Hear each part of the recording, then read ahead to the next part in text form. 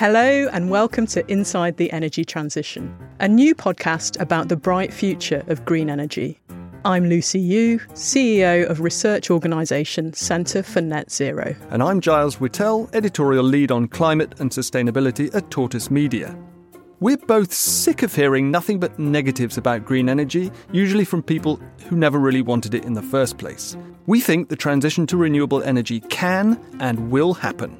Over the next 6 episodes, we're debunking energy myths and busting misconceptions. We'll find out how we might be on the cusp of a rapid energy revolution. And that is going to change everything, very much the way that the internet changed everything for us.